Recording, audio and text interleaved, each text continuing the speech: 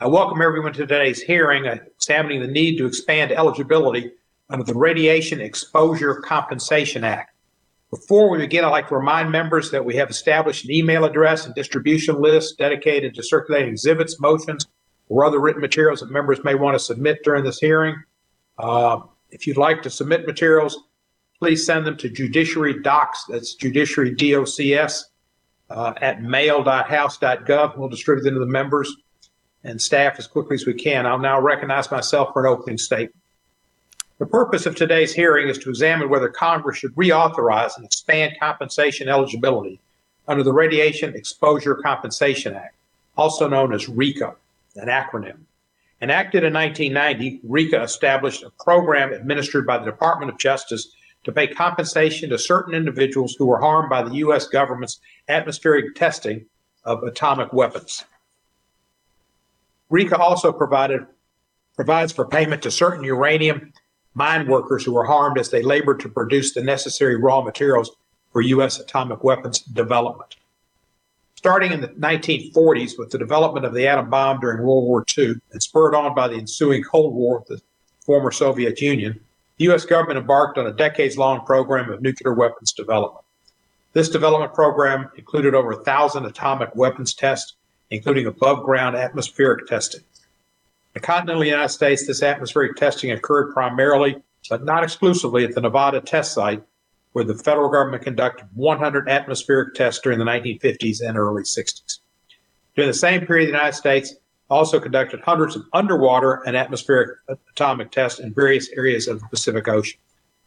Coinciding with this period was an increase in uranium mining. Thousands of U.S. uranium workers labored to produce the raw materials necessary to fuel the U.S. atomic weapons development. During this period, the U.S. government was the sole purchaser of uranium ore. In fact, private ownership of uranium ore was illegal until 1964, when the federal government permitted it for the purpose of fueling nuclear power plants. Many uranium mines were located on tribal lands, and many uranium mine workers were drawn from the surrounding Native American communities. Although the U.S. government and private mining companies it contracted with knew of the dangers that are inherent in uranium mining, they did little to warn these Native American uranium workers or their communities about the dangers inherent in uranium mining. Many Native American communities and tribal lands still bear the scars of that injustice. While the U.S. government stopped purchasing uranium for atomic weapons in 1971, the labor conditions in the uranium mining industry it fostered did not suddenly improve after the federal government officially pulled up stakes. Despite efforts to improve uranium worker safety through increased federal regulation, uranium mine workers continued to face elevated risk from radon exposure after 1971.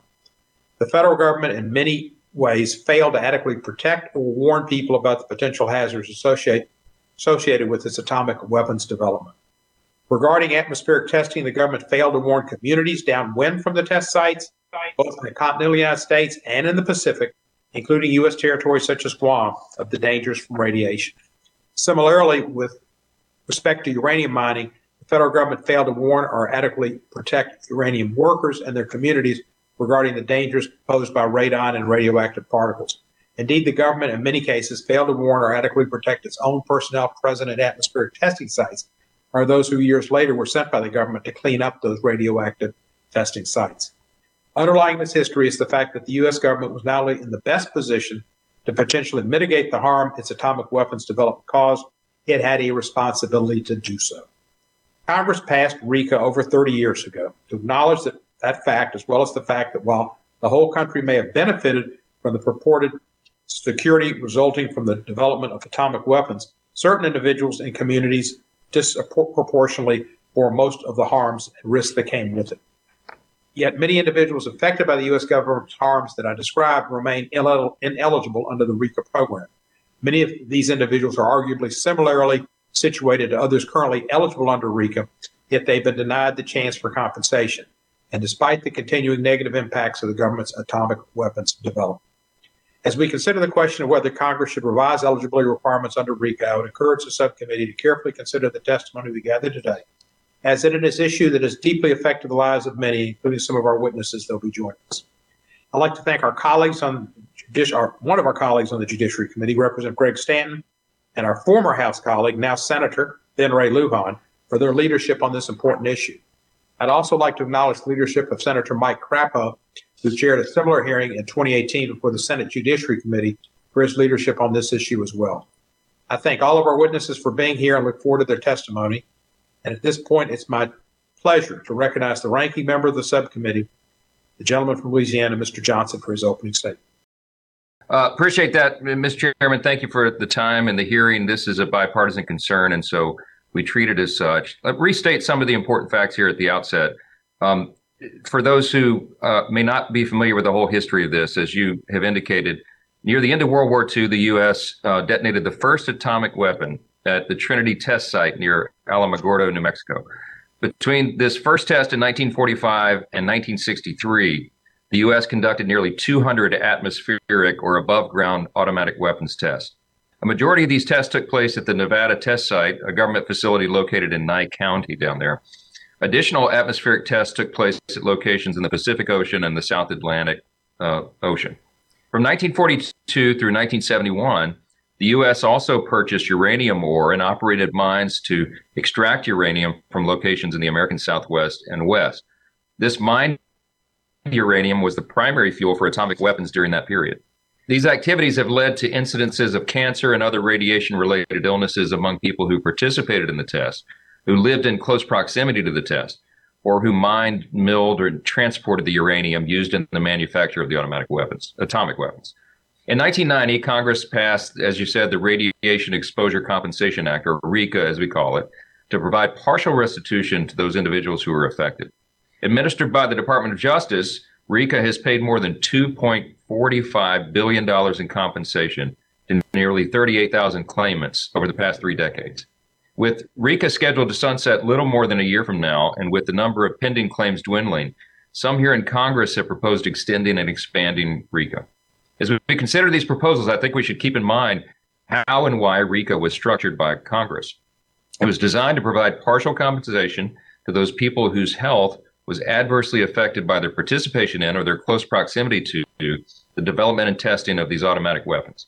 These are individuals whose health ailments can be reasonably determined to come from the U.S. government's activities. This intent is reflected in the one-time nature of the payments available under RECA and the specific eligibility requirements for compensation. In order to be eligible for compensation under RECA, a claimant must meet specific geographic, temporal, and disease requirements. As our understanding of the health effects from nuclear testing has improved, of course, Congress has returned to amend RECA. For instance, Congress enacted the Radiation Exposure Compensation Act amendments in the year 2000 to expand the list of qualifying diseases, add additional geographic areas, tweak filing requirements, add additional qualifying occupations in the uranium mining sector, and extend the deadline for filing a claim. Since the last time that Congress meaningfully amended RECA, commissioned a study on whether to expand the so-called downwinder eligibility area. Downwinders are people who live in areas affected by fallout from atmospheric weapons tests. This report examined a wide range of items previously identified by Congress and made recommendations such as the application of a probability-based model for eligibility under RECA. As we consider proposals to expand and extend RECA, we should examine the conclusions of that report as well as expert testimony so as to accurately evaluate what steps should be considered by this Congress. I thank our witnesses for appearing today, and we look forward to your testimony. Mr. Chairman, before I yield back, I have statements from Senator Crapo of Idaho and one of his constituents, Ms. Tanya Henderson, who heads the Idaho Downwinders Association. I ask consent that these statements be included in the record. Without objection, so done. Thank you, Mr. Chairman. I yield back. Thank you, Mr. Johnson. Mr. Nadler's not here, so he won't be giving an opening statement. I think Mr. Jordan is here. Would he like to give an opening statement? Thank you, Mr. Chairman. I'm fine right now. Look forward to hearing from our witnesses. Thank you, Mr. Jordan. Our witnesses are present. We welcome our witnesses and thank them for participating in today's hearing. I'll now introduce each of the witnesses, and after each introduction, we'll recognize that witness for his or her oral testimony. Your written statement will be entered into the record in its entirety and ask you to summarize your statement in 5 minutes. In the absence of a timing light as we have in the committee room, I will note orally when 5 minutes have elapsed and bang my gavel. There will be a timer on your screen, so please be mindful of it. Before proceeding with testimony, I'd like to remind everybody that you have a legal obligation to provide truthful testimony and answer to the subcommittee and any false statement you make today may subject you to prosecution under Section 1001 of Title 18 of the United States Code. Today we have two witness panels. On our first panel are two of our colleagues. Per our usual custom, we will not be asking them any questions. Our first witness is Senator Ben Ray Luján. Senator Luján represents the state of New Mexico in the United States Senate, having first been elected to that office in 2020. Previously, for 12 years, he represented New Mexico's 3rd Congressional District, the U.S. House of Representatives, and served as Assistant Speaker during his tenure in the House. Senator, when he was representative, Luján had a great interest in this issue, and unfortunately, the committee, which did a lot with other matters, did not get a chance to have a hearing. But he was certainly supportive and wanted to have this hearing, and I'm pleased that he's here today. Senator Luján, you're now recognized for 5 minutes. Thank you, Chairman. And before I begin, Mr. Chairman, I ask unanimous consent to enter into the record a statement from Senator Orrin Hatch, a sponsor of the original Radiation Exposure Compensation Act amendments. Without objection, that shall be done. Thank you, Mr. Chairman. To you and to all the members, to the ranking members, thank you for holding this hearing. And I want to also recognize Chairman Nadler for the work they're doing, and Mr. Johnson, who are not able to be with us today, for holding today's hearing to discuss the need to expand eligibility under the Radiation Exposure Compensation Act. I also want to thank Chairman Nadler for joining me to meet with Downwinders and uranium miners last summer. They appreciated your commitment and the conversation. So, Mr. Chairman, while there's been a bit of history shared, I want to make sure that I'm emphasizing some of it. 75 years ago, rural New Mexico became ground zero for the detonation of the first nuclear bomb at the Trinity test site. Henry, who was 11 years old at the time, he was living in Tularosa, New Mexico with his family. And that morning, he said he heard a large blast and saw a great flash of light. He said, "I got so scared." He wrote that he thought the world was coming to an end. Francisco, another witness of the Trinity test, said there was a large cloud in the shape of a mushroom. We realized later that the backs of cattle had turned white, as though they had suddenly aged. The test was a total surprise to us. We were not even informed that the detonation was going to take place even after the test. No one communicated with us in regards to this major occurrence. That atomic bomb, Gloria wrote to me, has caused anguish to so many people in New Mexico. The people from New Mexico have suffered physically, mentally, and financially, and we are all here in hope that you'll find a way to help us. While the Trinity test ushered in the start of the atomic age, it also marked the beginning of sickness and suffering for generations of people who lived and grew up in the Tularosa Basin or worked or lived in uranium mines and worked in those areas. For example, you can still find a high level of contaminants at downstream from the Jack Pile uranium mine in Laguna Pueblo, New Mexico. This was the world's largest open uranium pit.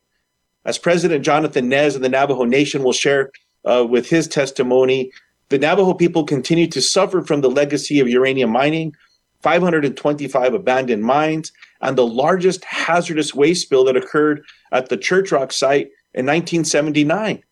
Thousands of New Mexicans who worked in uranium mines face unsafe and dangerous conditions. So, Mr. Chairman, one of the questions I ask is, the first bomb that was detonated on American soil in New Mexico, the largest open uranium pit, one of the largest tragedies that occurred with uranium tailings, are these communities not included in downwind designation? I invite you to listen to the story of Cipriano Lucero, a uranium miner from Grants who recently passed away. He wrote, "My respiratory protection consisted of a single paper mask per shift, and the mask was useless after the first hour or so because it was covered in yellow cake. Most of the rest of the shift, I used a bandana to cover my face, but that stopped little of the yellow cake dust from being inhaled. There was no real protection from overexposure to radiation in the yellow cake area. To help those Americans who sacrificed so much for our national security, Congress passed the RECA in 1990 and later broadened the scope in 2000. Unfortunately, RECA currently leaves behind too many New Mexicans and people all across America. This includes downwind communities from the very first nuclear test in New Mexico. It's just not right. And this is just one state. From 1945 to 62, the United States conducted nearly 200 atmospheric nuclear tests while building the arsenal that became the cornerstone of our nation's Cold War. Downwinders in Idaho, Colorado, Montana, Nevada, Utah, and Guam still await justice. The mining and processing of uranium ore, which was essential to the development of weapons, was conducted by tens of thousands of workers from across the country. Far too many of these workers are now sick and dying, and were not included in the original designation of RECA. It's why we all have to come together. These people deserve justice. That's why I've been proud to work on this issue in the House, and I'm now proud to work with Senator Crapo in the Senate. It's a matter of fairness. When this legislation is reintroduced in the House, I urge the committee to act on it. Mr. Chairman, I'll leave you with this. I had one elder Navajo woman who made the journey to Washington, D.C. to testify, and she asked Congress one simple question. Are you people waiting for us all to die so the problem goes away? Remember those words from Gloria. We hope that you will find a way to help us. Mr. Chairman, we came together in a bipartisan fashion and we passed the Zadroga Act. It was the right thing to do for fellow Americans.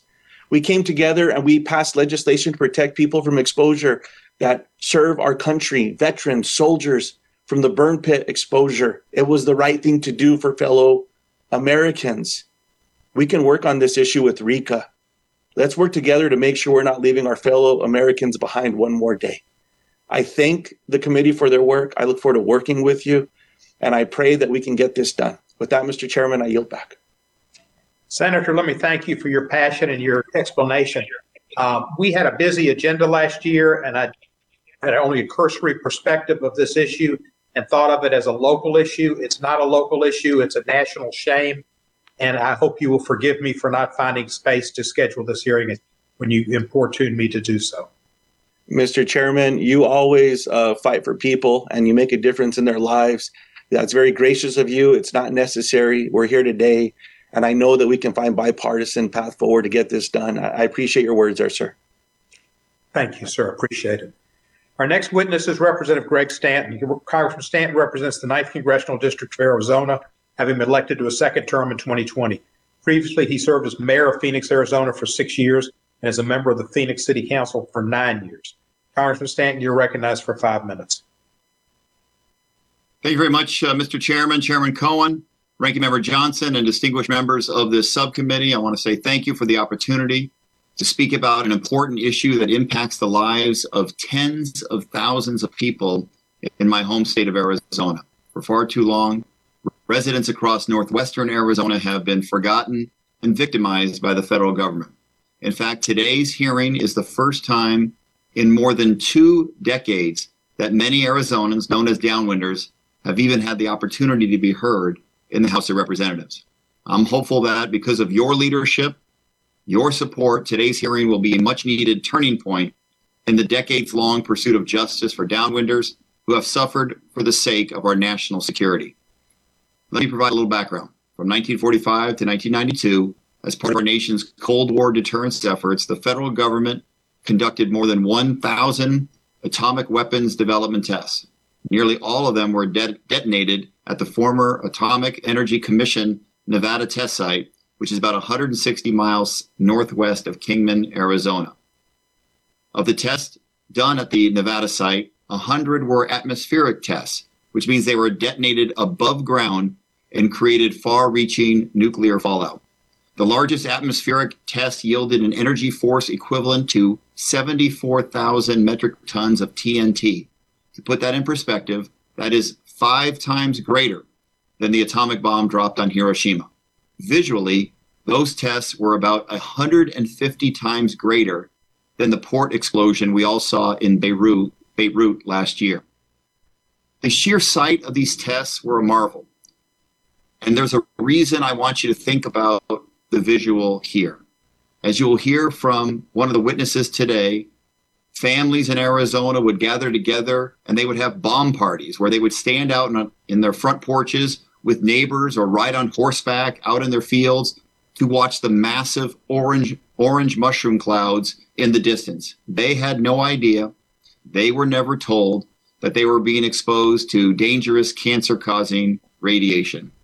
As a direct result of the radiation exposure from these tests, thousands of Arizonans have suffered from cancer, entire families have suffered from cancer, and far too many have died.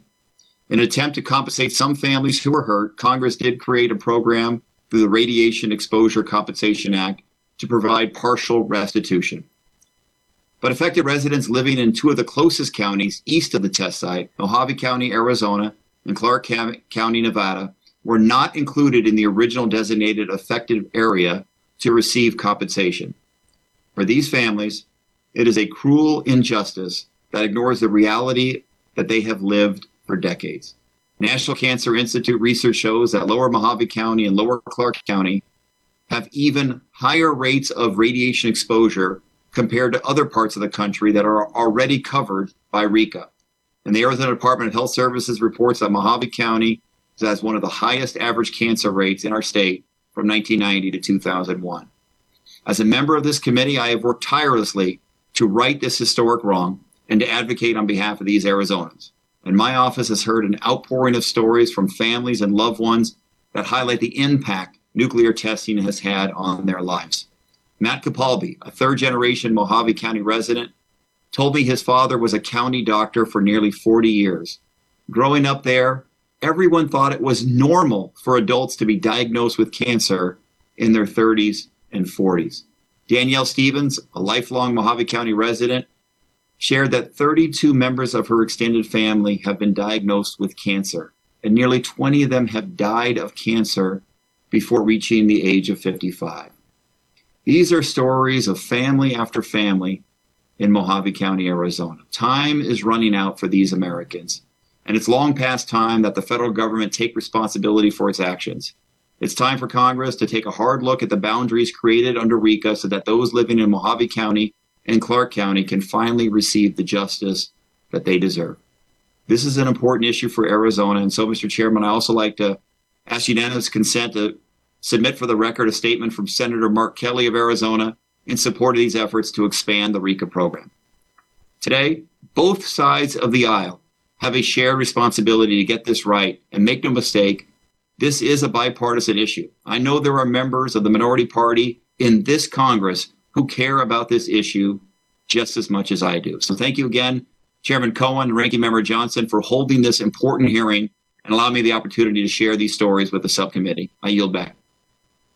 Thank you, Congressman Stanton. I appreciate you bringing this issue to us again this year, and appreciate Mr. Kelly. Do you have a statement from him to be entered into the record, Senator Kelly? Yes, I do, Chairman Cohen. Without objection, it should be entered into the record. Thank you. Thank you, Congressman Stanton. I want to thank the witnesses on our first panel, our colleagues, and I now turn to the second panel. Our first witness on the second panel is Jonathan Nez. Mr. Nez is president of the Navajo Nation. He was elected to that position in 2018 and previously served as vice president of the Navajo Nation. President Nez received his master's of public administration and bachelor's degree from Northern Arizona University. President Nez, you're now recognized for 5 minutes. Yate, Chairman Cohen, Ranking Member Ross, and subcommittee members. I appreciate the opportunity to testify before the subcommittee on the Radiation Exposure Compensation Act, passed by Congress in 1990 and amended in 2000. My name is Jonathan Nez. I am the president of the Navajo Nation.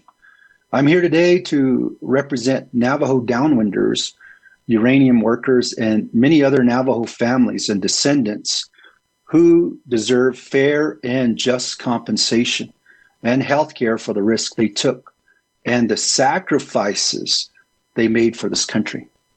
My testimony will focus on the Navajo Nation's experience with federal uranium extraction initiatives that were mentioned earlier by our congressional representatives and our senator, and the need to expand eligibility under RECA and extend the life of the Radiation Exposure Compensation Program. I want to preface my testimony by first sharing who and where the Navajo Nation is located. The Navajo Nation is the largest land-based American Indian tribe in the country, encompassing over 27,000 square miles that spans Arizona, New Mexico, and Utah, with nearly 350,000 citizens, half of whom reside on the Navajo Nation. With such a broad land base and areas that lie within multi-jurisdictional boundaries, the Navajo Nation encounters some of the most challenging obstacles when it comes to providing for and meeting the needs of its community. And that was highlighted throughout this pandemic. The Navajo Nation has a deep, complicated uranium legacy. From 1944 to 1986, approximately 30 million tons of uranium ore was extracted from Navajo lands to support America's nuclear activities, such as the U.S. military's Manhattan Project, World War II, and the Cold War. At that time, the United States Atomic Energy Commission was the sole purchaser of all uranium ore mined in the United States until 1970. Then in 1979, an earthen dam was breached in Church Rock, New Mexico, resulting in the largest release of radioactive material in U.S. history. This uranium mill spill released more than 1,100 tons of solid radioactive mill waste and 93 million gallons of acidic radioactive tailings into the Porco River, sending radioactive waste into several Navajo communities, threatening thousands of local residents. It's been 77 years since the United States opened up uranium mining on the Navajo Nation, and 42 years since the catastrophic Church Rock spill. During this time, a uranium mining boom transpired from these activities, which led to the creation of hundreds of mines on and around the Navajo Nation. This meant that many of our Navajo people worked in these mines without proper safety measures and without knowledge of the long-term effects that it would have on them and their loved ones. Once the Cold War ended and the federal government no longer needed uranium ore to produce nuclear weapons, all of these mines were abandoned without any reclamation, let alone remediation. There are approximately 524 abandoned uranium mine sites on the Navajo Nation, while the Navajo Nation estimates there could be far, far more. Unfortunately, only 219 of these sites have available funds for cleanup and remediation efforts, leaving a total of 305 sites not being addressed. And that poses severe environmental and health hazards to surrounding areas and people. Although there is approximately $1.7 billion to clean up the 219 mine site, it is not enough. The Navajo Nation estimates that it will cost an additional $3.5 billion to address the remaining 305 sites, which does not include the cost of long-term monitoring and maintenance. Last week, I had an opportunity to meet virtually with advocates and several surviving uranium miners. As you know, Navajo Nation has been hit hard with COVID-19, and we have lost some of those post-71 mine workers throughout this pandemic. Over 1,200 of our Navajo people have lost their lives here on the Navajo Nation due to this pandemic. We met with Navajo government officials, including Mr. Dwayne Johnson, who oversees the Navajo Uranium Workers Program. There, I heard an outcry of the need to expand RECA. To summarize 5 key points on proposed changes to RECA. Number 1, eligibility. Current RECA law only covers pre-1971 uranium workers. Post-1971 are ineligible. The RECA coverage period should be extended to 1990 to provide fair compensation and health care for the risks and sacrifices these workers and their families made for this country. 2, downwinders are ineligible. Coverage under RECA also needs to be expanded to include all downwinders who have suffered from uranium exposure. The Navajo Nation also supports Navajo downwinders suffering the impacts from abandoned uranium mines. RECA does not address the impacts of now elevated levels of radiation in Navajo homes and drinking water sources. 3, extended RECA's 2022 deadline. The program is currently set to end in 2022, as was mentioned, and this deadline must be extended to provide adequate time for claims to be filed. In addition, a deadline extension is essential for the Navajo Nation because of the unique difficulties experienced by Native individuals in satisfying the documentation requirements of the program. For example, lack of broadband to file claims, verifying employees for companies no longer in operation, and proof of residency since we don't have rural addressing. 4, expand eligibility to include additional categories of workers and cancers. RECA coverage also should be expanded to include additional categories of uranium mine workers, such as core drillers and Department of Energy remediation workers. Currently, only underground and surface workers are included. RECA should also cover additional types of cancers, particularly prostate and uterine cancer, as well as lung disease and kidney failure, all of which are a high incidence in the Navajo population. 5, increase compensation cap to a $200,000 minimum. The original cap of $100,000 per individual must be increased to at least $200,000 to provide any fair measure of compensation as recommended in previous proposals. Mr. President, your 5 minutes has been up for a while, and I just never stopped a president. All right. Well, I'm sorry. Mr. Chairman and members of the committee, one final thought. Just thanking the Navajo Uranium Radiation Victims Committee to have worked tirelessly on that with the senators and the representative, Phil Harris, Tommy Reed, Harry Desidero, Mary Curley, Leslie Begay, and many others, including our very own Navajo Nation Council delegate, Amber Crotty. Thank you again for the opportunity to testify before the subcommittee. And I'm open to answering any questions you may have. Thank you. You're welcome. Thank you, Mr. President.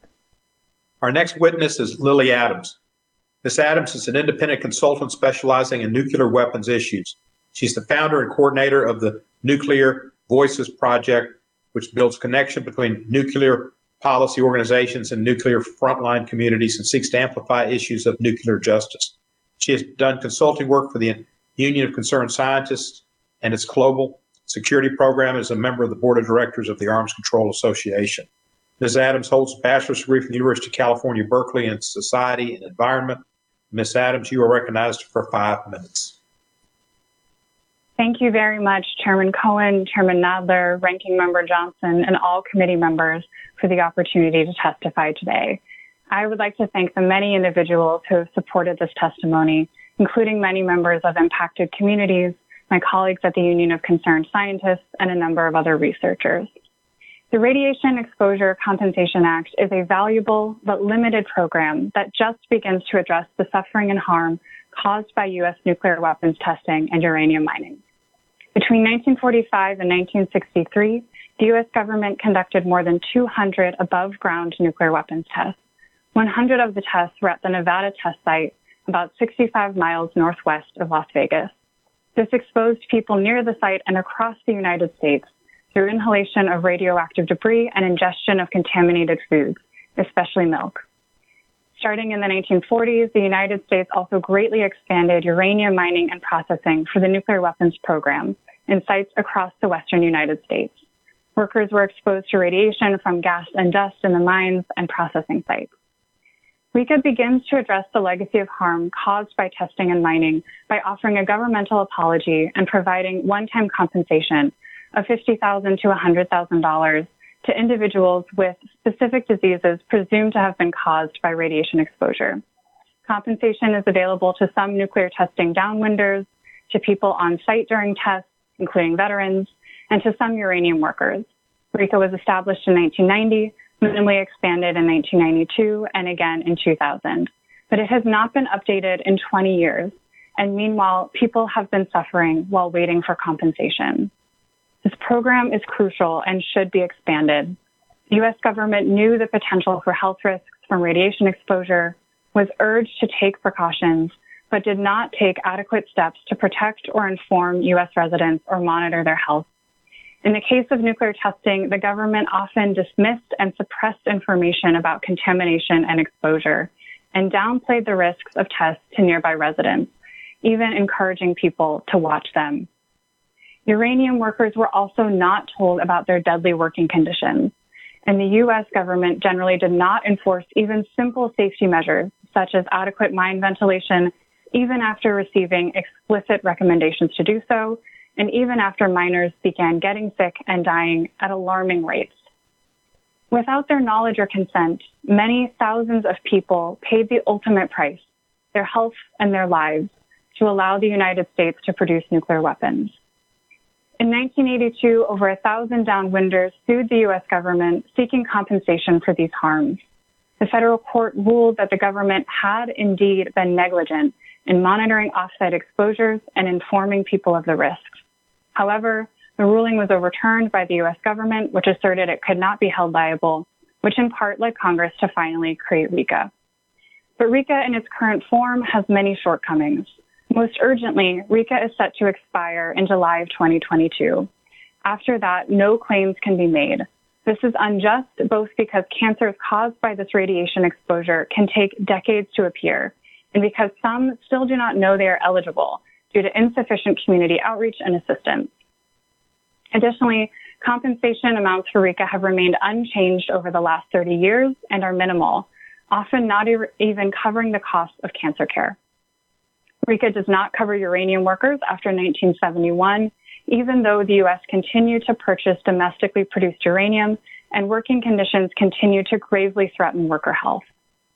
Multiple studies provide strong evidence that the full population of people who are exposed through nuclear testing are not currently covered. As a result, proposals have been put forward to add parts or all of Idaho, Montana, Colorado, New Mexico, Utah, Nevada, Arizona, and Guam to the program. In addition, while RICA currently covers people who were on site for nuclear tests, it does not cover the veterans and civilians who cleaned up radioactive material left behind by tests and nuclear accidents. Finally, the list of presumptive diseases and eligible occupations should be reviewed and updated to reflect the latest scientific research. In summary, RICA is currently falling short. These communities who have suffered decades of painful cancers and other illnesses, often devastating whole families, even whole communities, deserve compensation and care from their government. We have an opportunity to help them. While I'm grateful to be able to provide an overview of these issues, I also urge the committee to read the testimonies of these community members who have experienced this issue firsthand.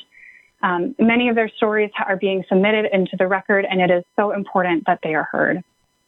I'd like to end with a quote from Linda Evers, who worked in a uranium mill in Grants, New Mexico from 1976 to 1982, and so is currently excluded from RICA. She says, "We were told every day that we were working to secure the freedom of every American in this country. And it seems that it is a harsh reality that the country we gave our lives for continues to ignore us now when we need our government to help us." Thank you. Thank you, Ms. Adams. Appreciate your life's work and your testimony. Our next witness is Jean Bishop. Ms. Bishop is a member of the Mohave County, Arizona Board of Supervisors, where she represents Supervisor District 4. She has held this position since the year 2014. A number of other public service positions throughout her career, including as deputy sheriff and sergeant at the Mohave County Sheriff's Office, a commander of the Mohave County Air Search Squadron, and a captain of the Chloride Volunteer Fire Department. Ms. Bishop holds a degree in applied science from Mohave Community College, as well as a number of other professional and technical certifications. Ms. Bishop, you're recognized for 5 minutes. Thank you, Mr. Chairman and members of the subcommittee, and thank you for the opportunity to provide this testimony this morning. As you noted, my name is Jean Bishop, and I am the Supervisor at District 4, Mohave County Board of Supervisors here in Arizona. My testimony is unique in that my statements are on behalf of the citizens of our county and also individually, as both my family and I have been impacted by the nuclear testing conducted at the Nevada Proving Grounds. For years, the Arizona Congressional delegation has supported legislation that would amend the RICA to recognize the many Mohave County residents that worked and lived downwind from the nuclear testing sites and were adversely affected by the radiation exposure that was generated by this ground nuclear weapons testing that occurred outside of Las Vegas, Nevada. In addition, the Board of Supervisors has adopted 4 different resolutions supporting federal legislation and requesting amendments to be made to the radiation exposure screening and education program. With the pending expiration and hopefully renewal of RICA, now would be the perfect time to amend the boundaries of the covered areas and include all of Mohave County, which coincidentally is a neighboring county located to the east of Las Vegas, Nevada. But I wanted to tell you a little bit about my personal story, which begins when I was just a baby. Atomic explosions filled the sky near my family home outside of Las Vegas, Nevada. It was in the early 50s when my family lived downwind from the government nuclear test sites and later moved to Mohave County. Between 1951, which was my birth year, and 1963, the United States government, through the Atomic Energy Commission, detonated hundreds of these nuclear bombs near our home in the Nevada desert. Over and over, my parents were told that the testing was safe as our family stood on the front porch and watched in horror as the sky filled with dust. Well, at the time, we were encouraged to celebrate the advances of our government, and we did. Unfortunately, we were blind to the fact that radioactive fallout would kill and sicken numerous members of our family. Regrettably, the radioactive fallout not only impacted our family, but families for hundreds of miles surrounding the test site. My immediate family members that were impacted include my oldest sister, Judy. She died of a brain cancer in 1968. I was diagnosed with breast cancer in 2013, and during my treatment a year later, my sister was diagnosed with breast cancer in 2014. And then my husband was diagnosed with prostate cancer, and that was in 1998. At last count, 32 people of my husband's family have died from various types of cancer.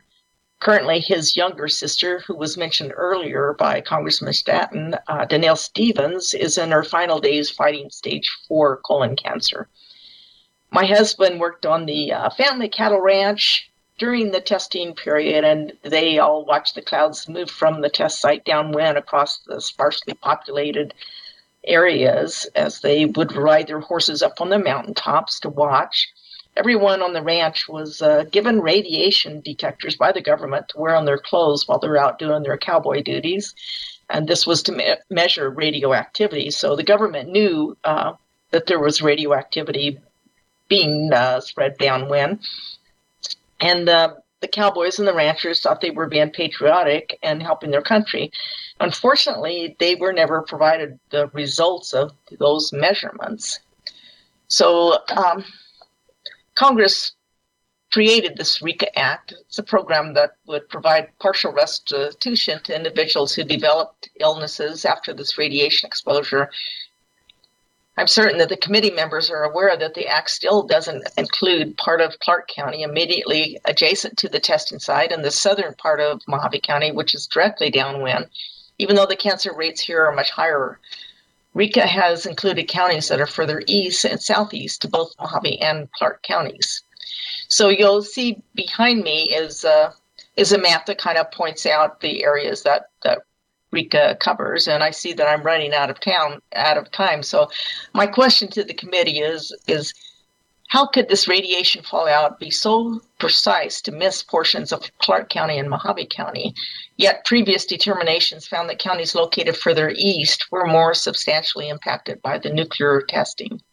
So, Mr. Chairman and subcommittee members, I respectfully request that you extend RECA and expand the coverage area to include Clark County and Mohave County. Thank you for your time, and I yield. Thank you, Supervisor Bishop. Our next witness is Scott Szymendera. He is an analyst in disability policy with the Congressional Research Service, a position he's held since 2005. He's testified on at least 5 prior occasions before various congressional committees, including a 2014 field hearing entitled The Forgotten Downwinders Amending the Radiation Exposure Compensation Act to Remedy an Injustice. Mr. Szymendera received his PhD and MA in political science from Michigan State University and his BA from the University of Maryland, College Park. You are now recognized for 5 minutes, sir. Thank you, Chairman Cohen, Vice Chair Ross, Ranking Members Jordan and Johnson, and members of the subcommittee. My name is Scott Szymendera, and I'm an analyst at the Congressional Research Service. Thank you for inviting CRS to testify at today's hearing on the Radiation Exposure Compensation Act, or RECA, and possible expansions of RECA eligibility. A longer statement has been submitted for the record. Since its enactment in 1990, RECA has paid out nearly $2.5 billion in benefits on more than 37,000 claims filed by and on behalf of on-site participants, downwinders, and uranium workers currently covered by the Act. Pursuant to the 2000 RECA amendments, The RICA program is scheduled to sunset on July 10th, 2022. And absent congressional action to reauthorize the program, no new claims for benefits will be accepted by the Department of Justice after that date. The FY 2021 William M. Mack Thornberry National Defense Authorization Act included a provision expressing the sense of Congress that the RICA program should continue beyond its 2022 sunset date. On July 16, 1945, the United States detonated the first atomic bomb at the Trinity test site near Alamogordo, New Mexico, ushering in an era of extensive development and testing of atomic weapons that would last until 1992. During this period, the United States conducted 1,054 atomic weapons tests, including 100 atmospheric tests at the Nevada test site. The largest atomic weapons tests were conducted at various locations in the Pacific Ocean region, including Bikini Atoll and Inuitak Atoll in the Marshall Islands.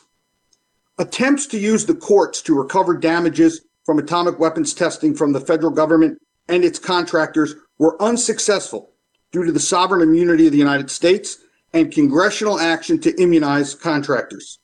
The first legislation to provide benefits to Americans affected by atomic weapons testing was introduced in 1979, and these efforts culminated in 1990 with the passage of the Radiation Exposure Compensation Act.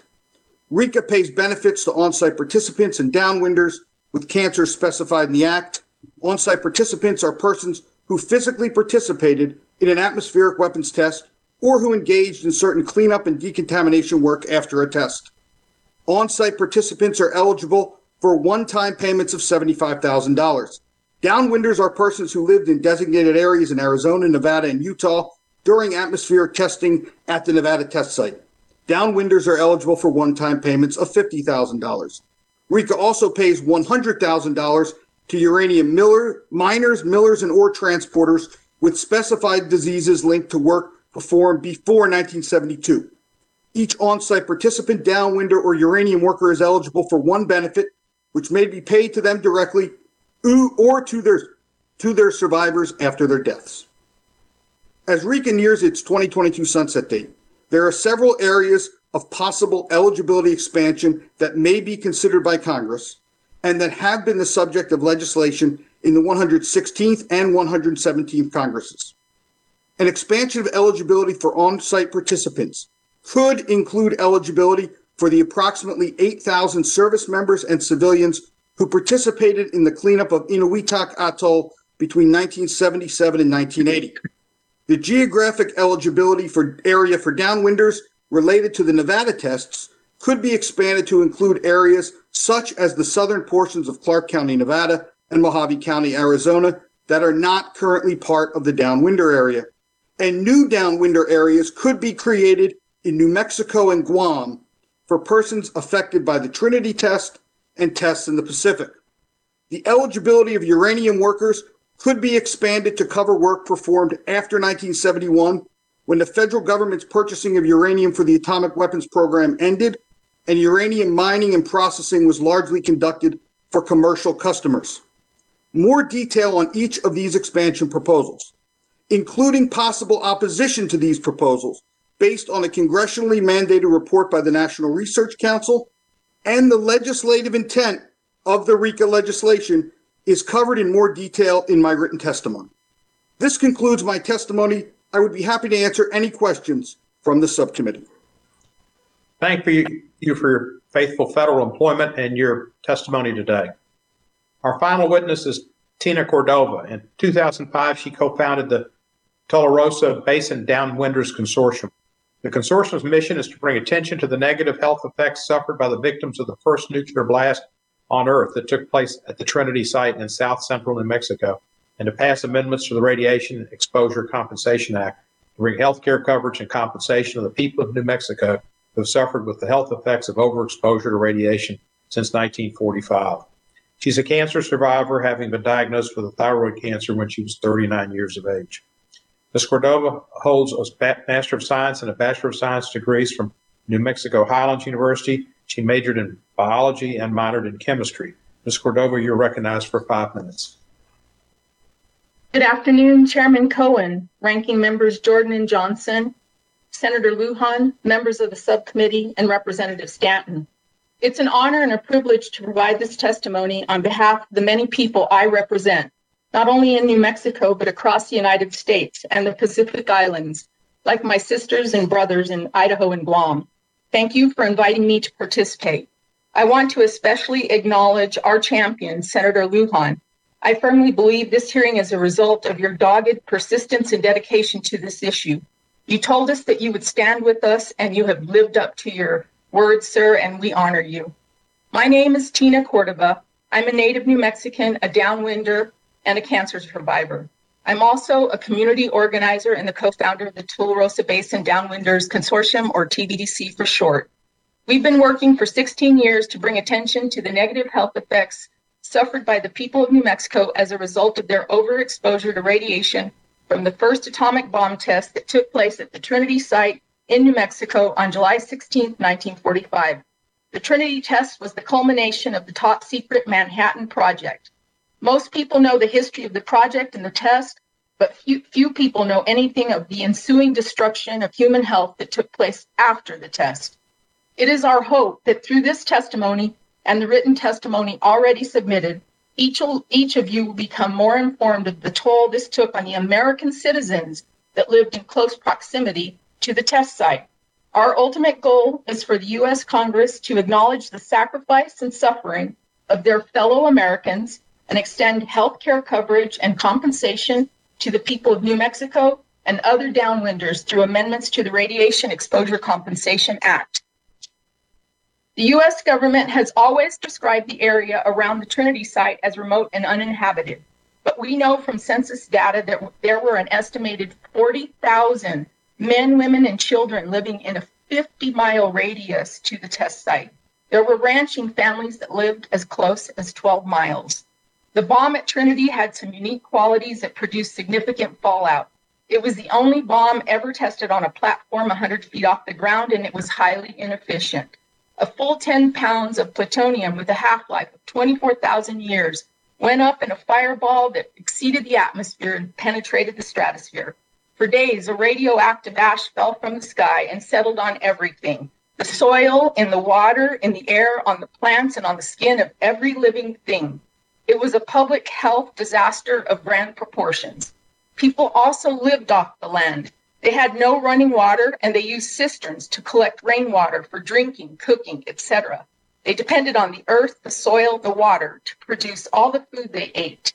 They had gardens and orchards, and they raised animals for food. We were never warned before or after the test about the dangers of the bomb.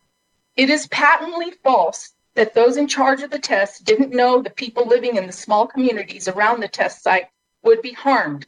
They did, but they chose secrecy and then denial over the well-being of American citizens, and it cost those citizens their lives, their futures, and their economic security. Most people affected were Hispanos, indigenous people of color, including those living on the Mescalero Apache Reservation, 40 miles east of the test site.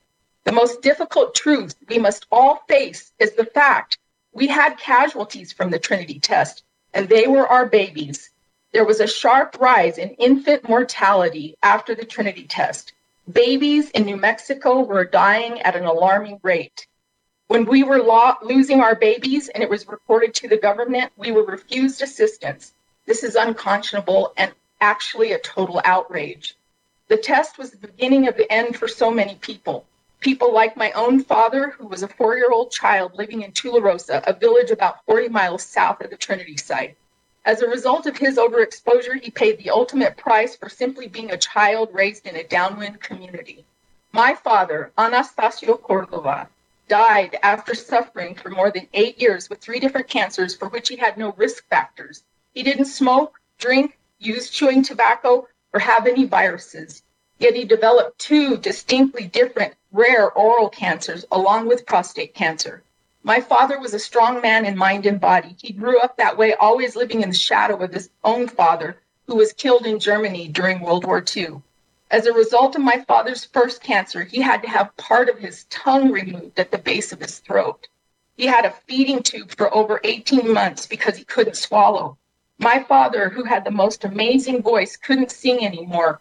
or whistle, which is what he did as he went about his days. He recovered only to develop prostate cancer, and then after 8 years, another cancerous lesion on the front of his tongue. We couldn't believe it after all he had been through. My father fought the good fight, but he lost his battle to cancer. I will never forget the day he told me he was ready to die. He couldn't speak anymore, and he mouthed the words. I was with my dad that March evening when he took his last breath. It forever changed me. I am not the same person. I often weep as I think about it. As I deliver this testimony, I am currently assisting my dad's older sister, who's 81 years old, prepare for breast cancer surgery and follow-up treatment. Cancer and the horrific treatment associated with it is well known to her. Unfortunately, she lost her husband and her brother, my dad, within a few months of each other to cancer. There is no doubt my father and his sister were overexposed to high levels of radiation from the Trinity test. It also damaged and altered their DNA. Those genetics were passed on to me, and it may be why I developed thyroid cancer when I was 39. Or it may be because I and all the people of New Mexico were exposed to radiation as a result of the testing that took place at the Nevada test site, well documented through the summer of 1962. Living in rural New Mexico, we can never get treatment at home because there are no medical facilities in the small towns where we live.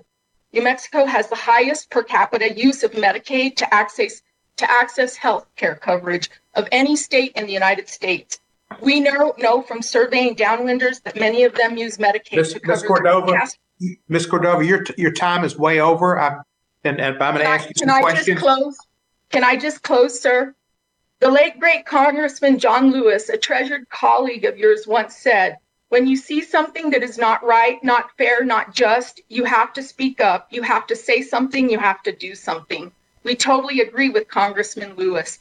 We firmly believe there is a moral and ethical imperative to right this wrong. We believe that after carrying this burden for over 75 years, we should be granted the same treatment as other Downwinders received through RICA. There is a path to healing for us and for all the Downwinders left out. It starts with the recognition of our service and our sacrifice to our great nation, and is complete only when we are afforded the exact same care and coverage as other Downwinders. Not one dime more, not one dime less. Thank you, Thank sir. you, Ms. Cordova. Thank you. We will now proceed under the 5-minute rule with questions. And I'll begin by recognizing myself for 5 minutes. Ms. Cordova, it is surprising to me that even though New Mexico was the birthplace of the atomic bomb and the first nuclear weapons test occurred there, New Mexico Downwinders are currently ineligible for compensation under RICA, despite what seems like the obvious connection between the government's nuclear tests and exposure to radiation. How has your community been impacted by the government's nuclear activities, and how is this similar to the circumstances of those already eligible for RICA? Well, sir, the thing that has to be first recognized is that it was the first test ever conducted. And because of that, there were a lot of unknowns. But the thing that they did know is that people would be affected, and they did nothing to actually remove us or relocate us during the test procedure. We've been highly overexposed.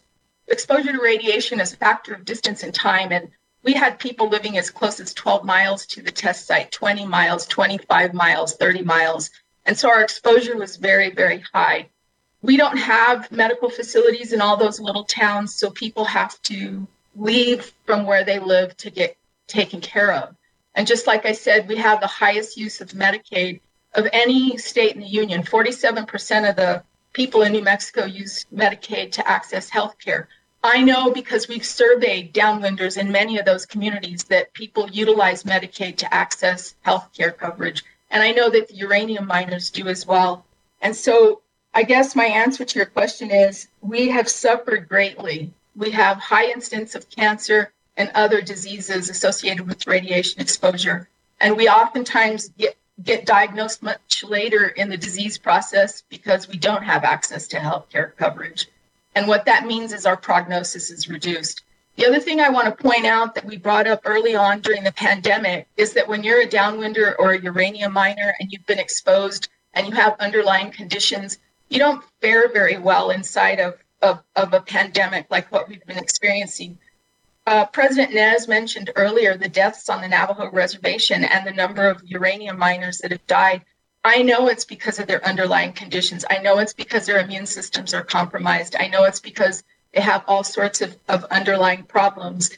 And so we don't fare very well also inside of the pandemic. I hope that answers the question that you asked. Thank you, Ms. Cordova. And President Nez, Navajo and other Native American communities have been particularly impacted in various ways by the government's nuclear activities, whether directly or indirectly, including with respect to nuclear testing and uranium mining. How is the uranium mining industry, which is fostered by the U.S. government, impacted not only individuals who work in the uranium industry, but also their communities? And do you think, as there was a large number of Native American communities affected by these blasts, that there was discrimination and basically racial neglect, inequities as a cause for RECA not extending to so many people in the Navajo Nation? Thank you for the question, Chairman and members of the committee. Let me just piggyback off of the first question with Ms. Cordova. Navajos and many Indian tribes throughout the country are downwinders in two ways. Navajo, the blasts, the testing, downwind. You know, we get a lot of wind in the Southwest, as you know. The other is the open uranium mines that are all scattered throughout our nation.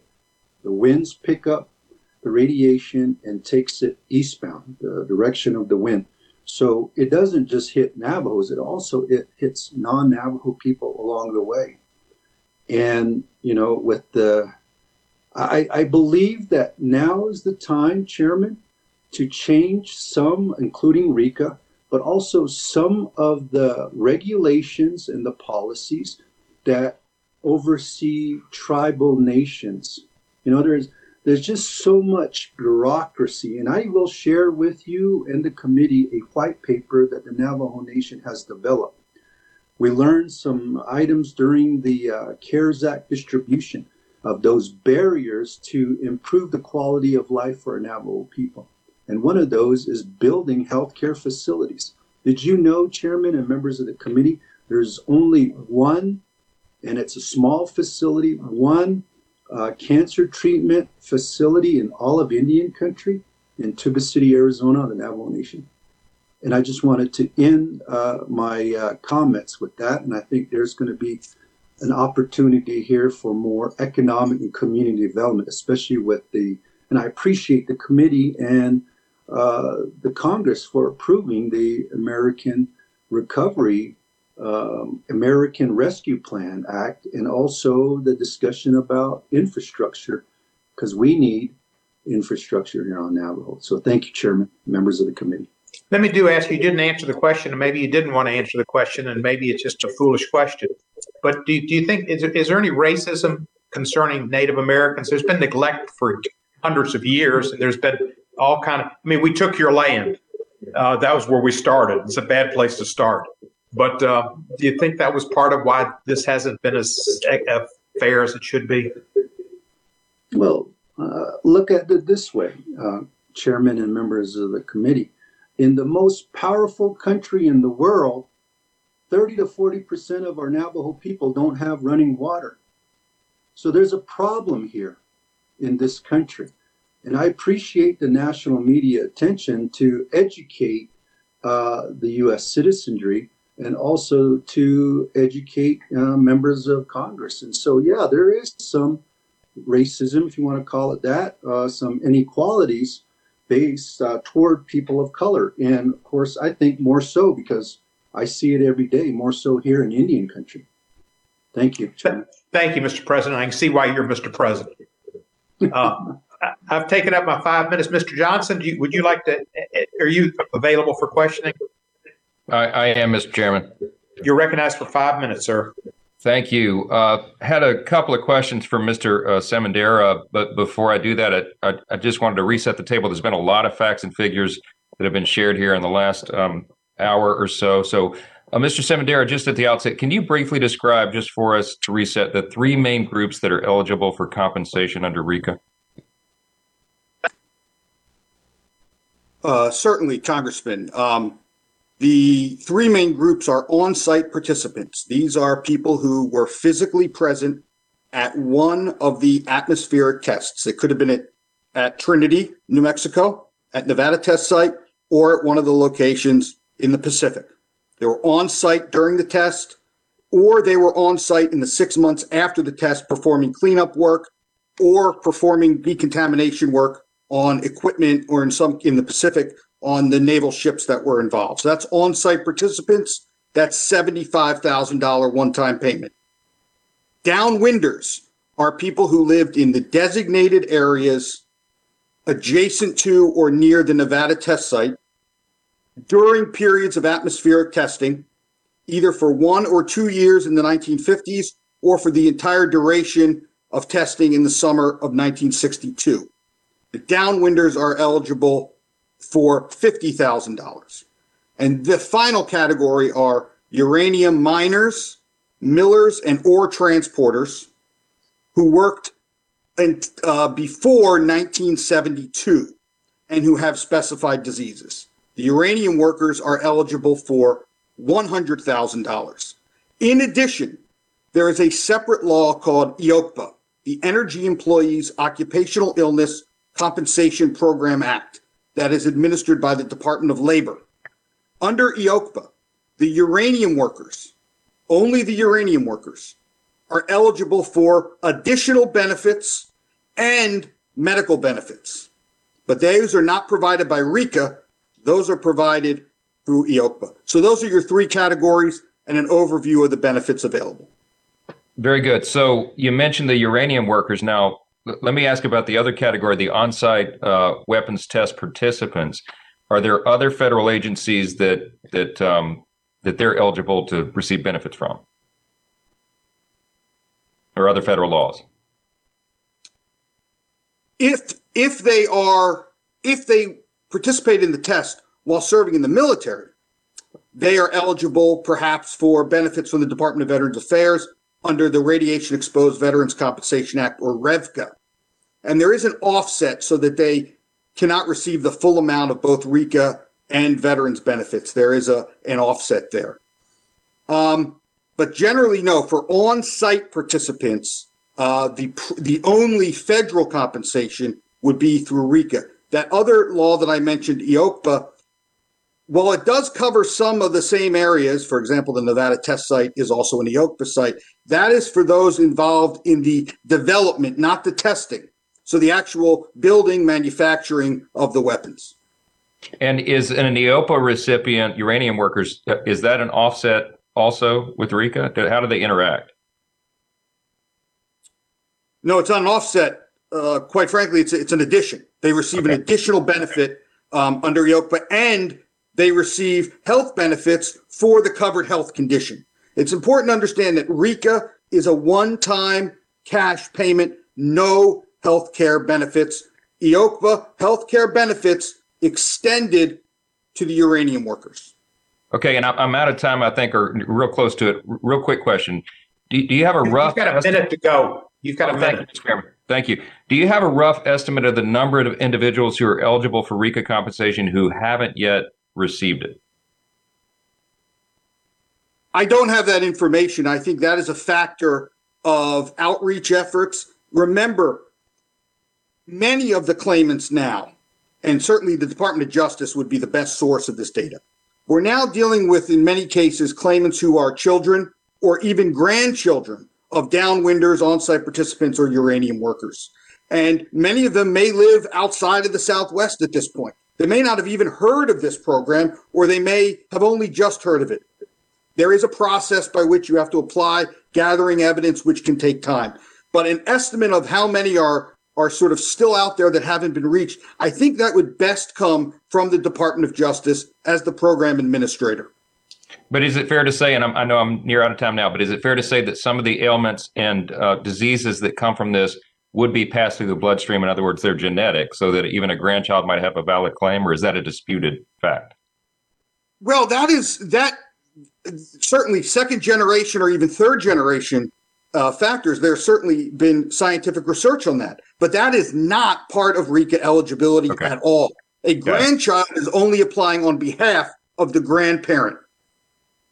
Thank you for the clarification. I yield back. Thank you, Mr. Johnson. Ms. Ross, the Vice Chairman of the committee, is recognized for 5 minutes. Thank you very much, Mr. Chairman, and thank you so much to our colleagues for bringing this important issue to our attention and to the chairman for holding the hearing. My question doesn't necessarily go to the nitty-gritty of who is eligible right now, but it goes to the long-term lasting effects of this program and the health consequences. And so first, Ms. Cordova, I wanted to know, how have the adverse health effects caused by the testing created further economic problems in your area?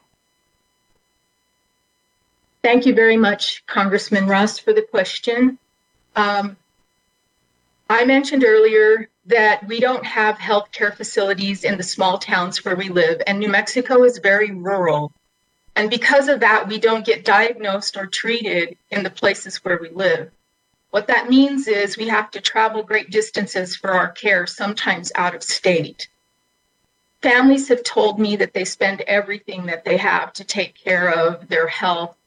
And honestly, I've had people tell me, I maxed out my credit cards, I took out my retirement, I have no assets left. My children are sending me credit cards so I can buy gas to get to El Paso for treatment. And most days I wish I would just die, so I'm not a burden to my family any longer. We don't have the opportunity to accumulate any kind of generational wealth. And as I said before, 47% of the people in New Mexico depend on Medicaid to access health care coverage. A great number of them are downwinders.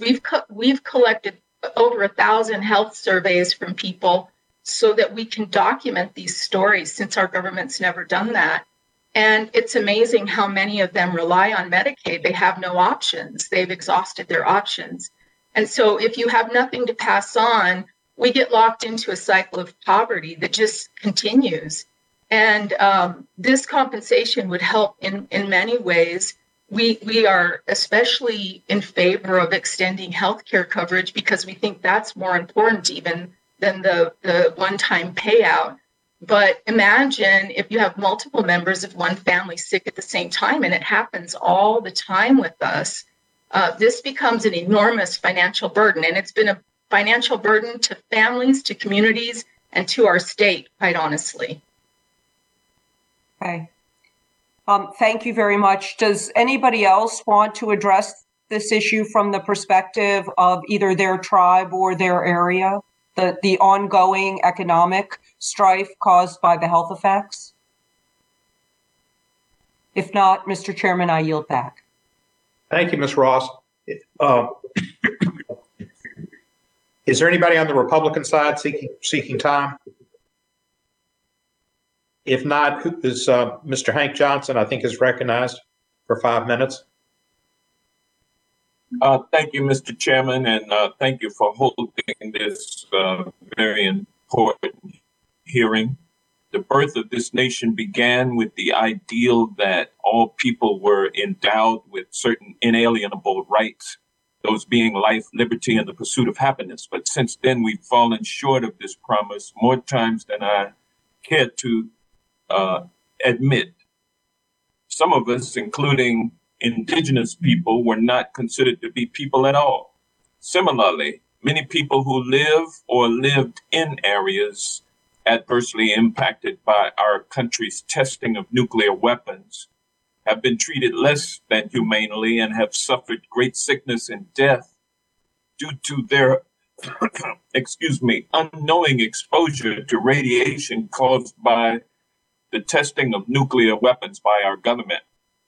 And nuclear weapons have been an important component of U.S. national security ever since they were developed back during the World War II.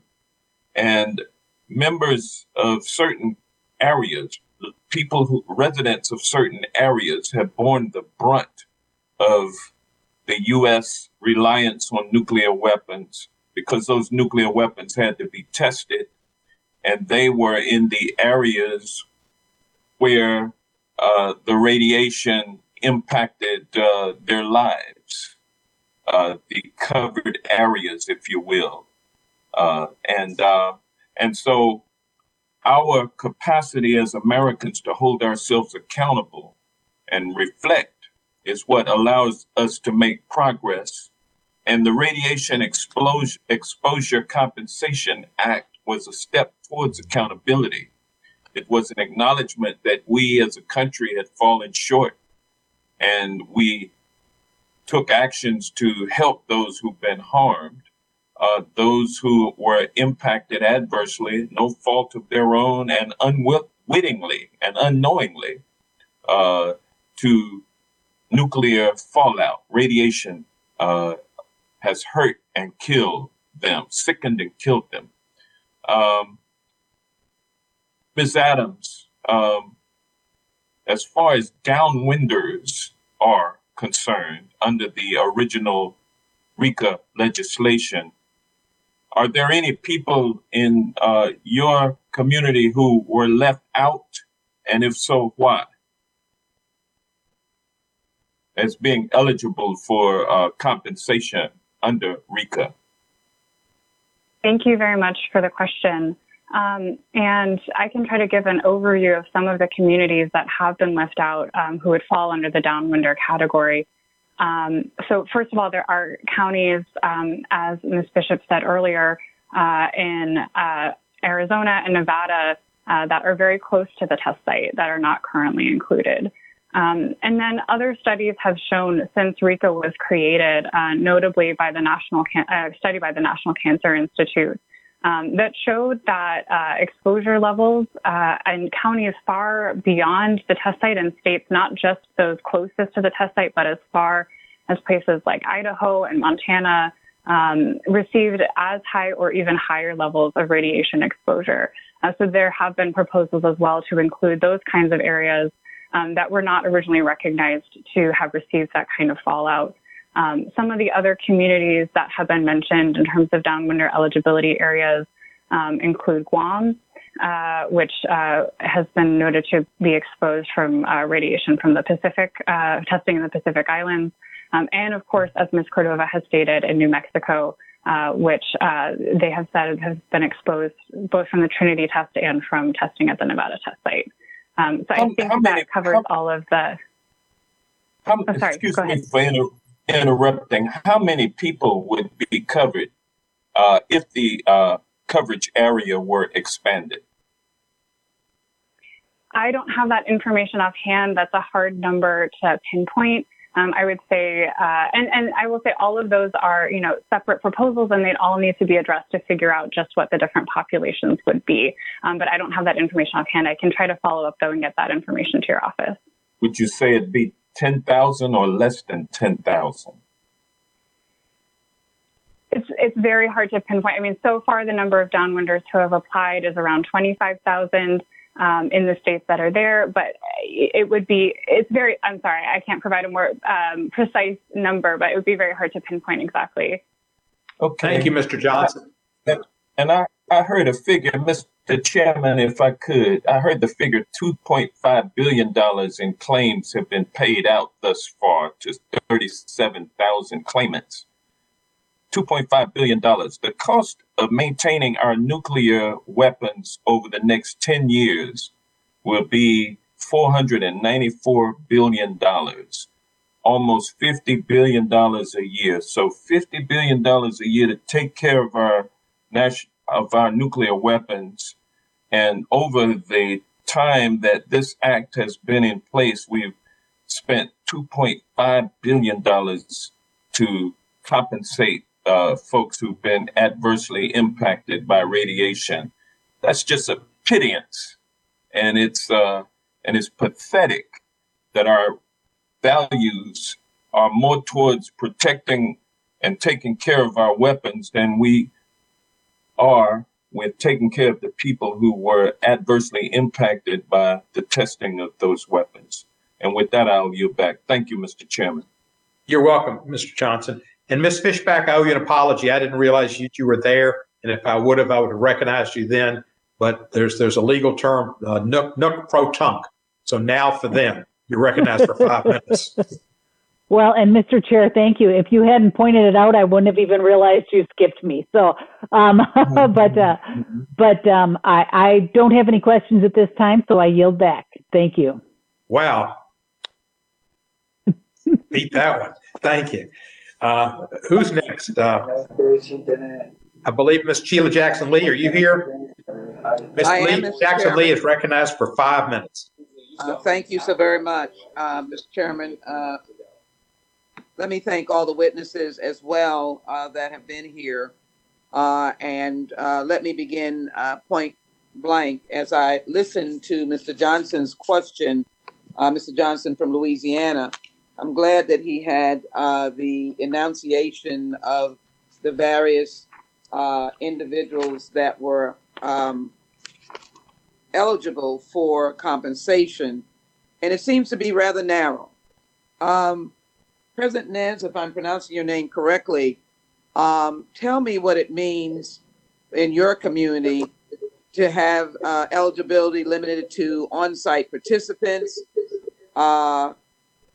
downwinders in certain designated areas in certain years, uranium miners and millers, and then opportunities for compensation from the Department of Labor. But what does it mean to your community?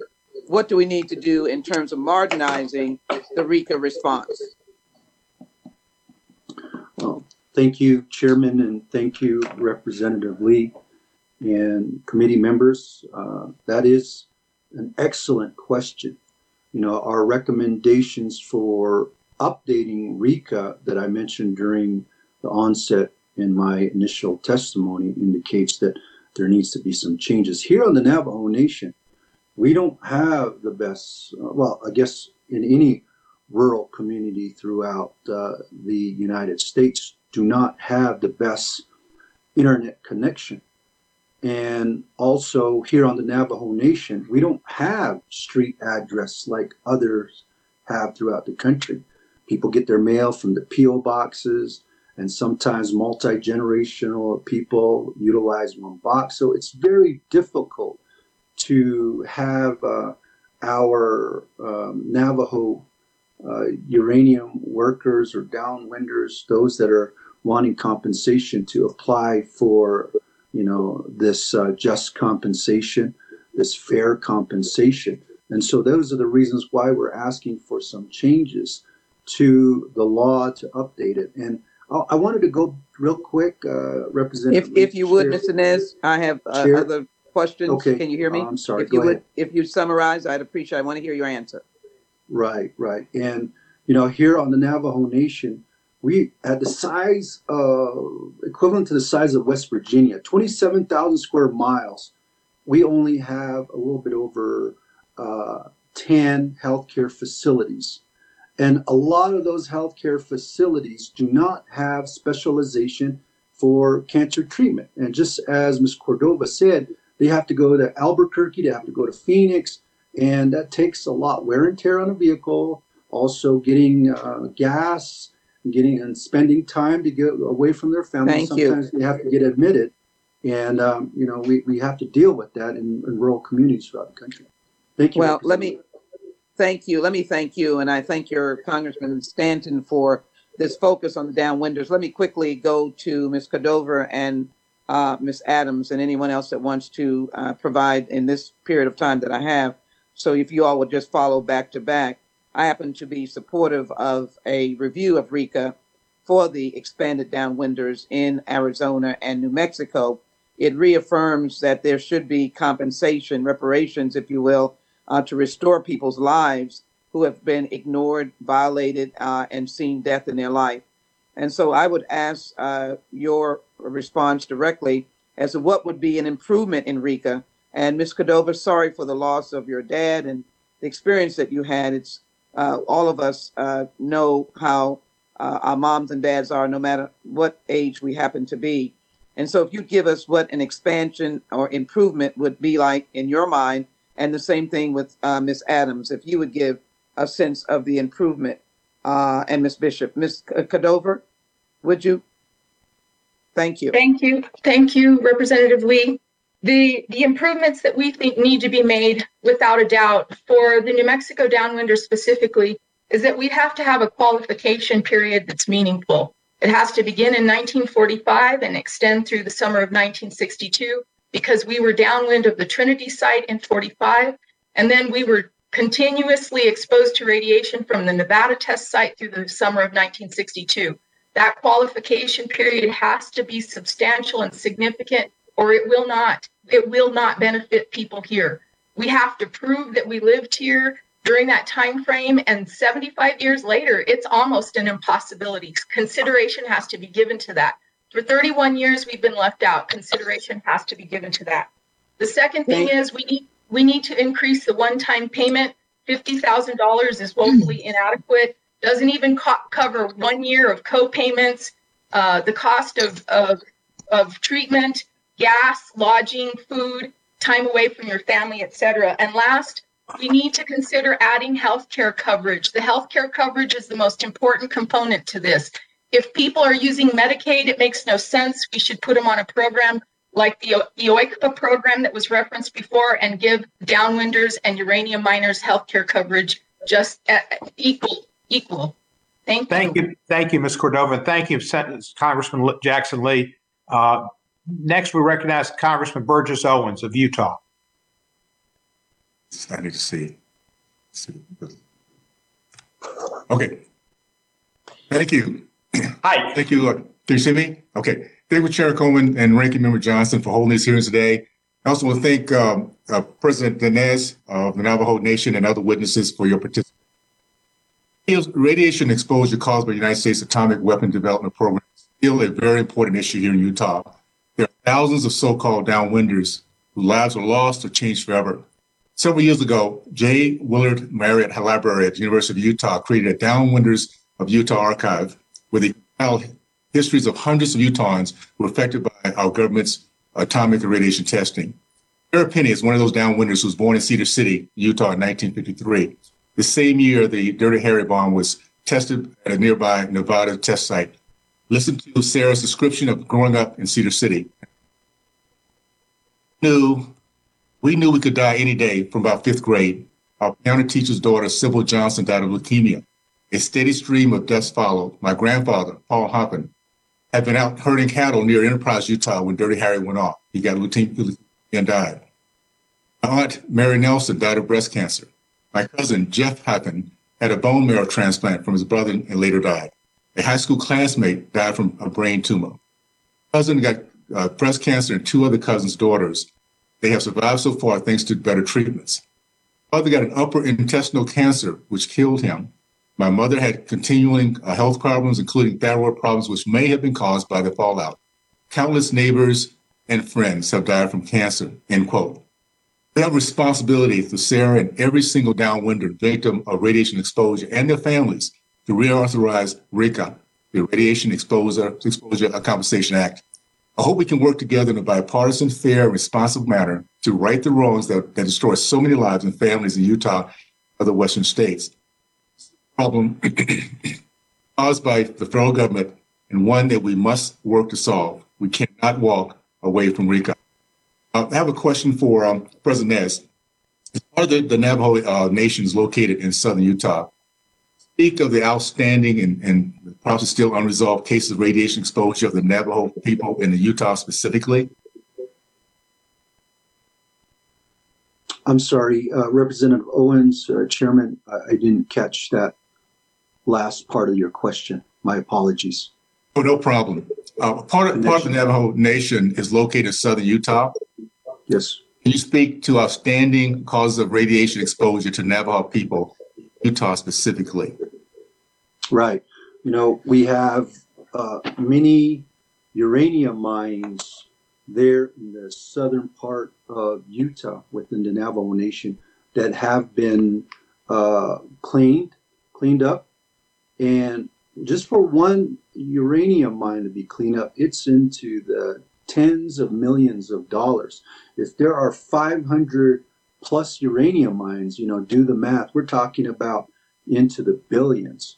And so a lot of the folks worked in these mines in that area. You got Mexican Hat there, Halchita, who has a uranium storage site. You got one uranium mine in Gouldings in Monument Valley that just got cleaned up. And so the question about the contributions that Native Americans, Navajos, have had to this country in World War II, I really, Representative Owens, I have to remind our folks that the Navajo Nation in two ways contributed to helping win the war.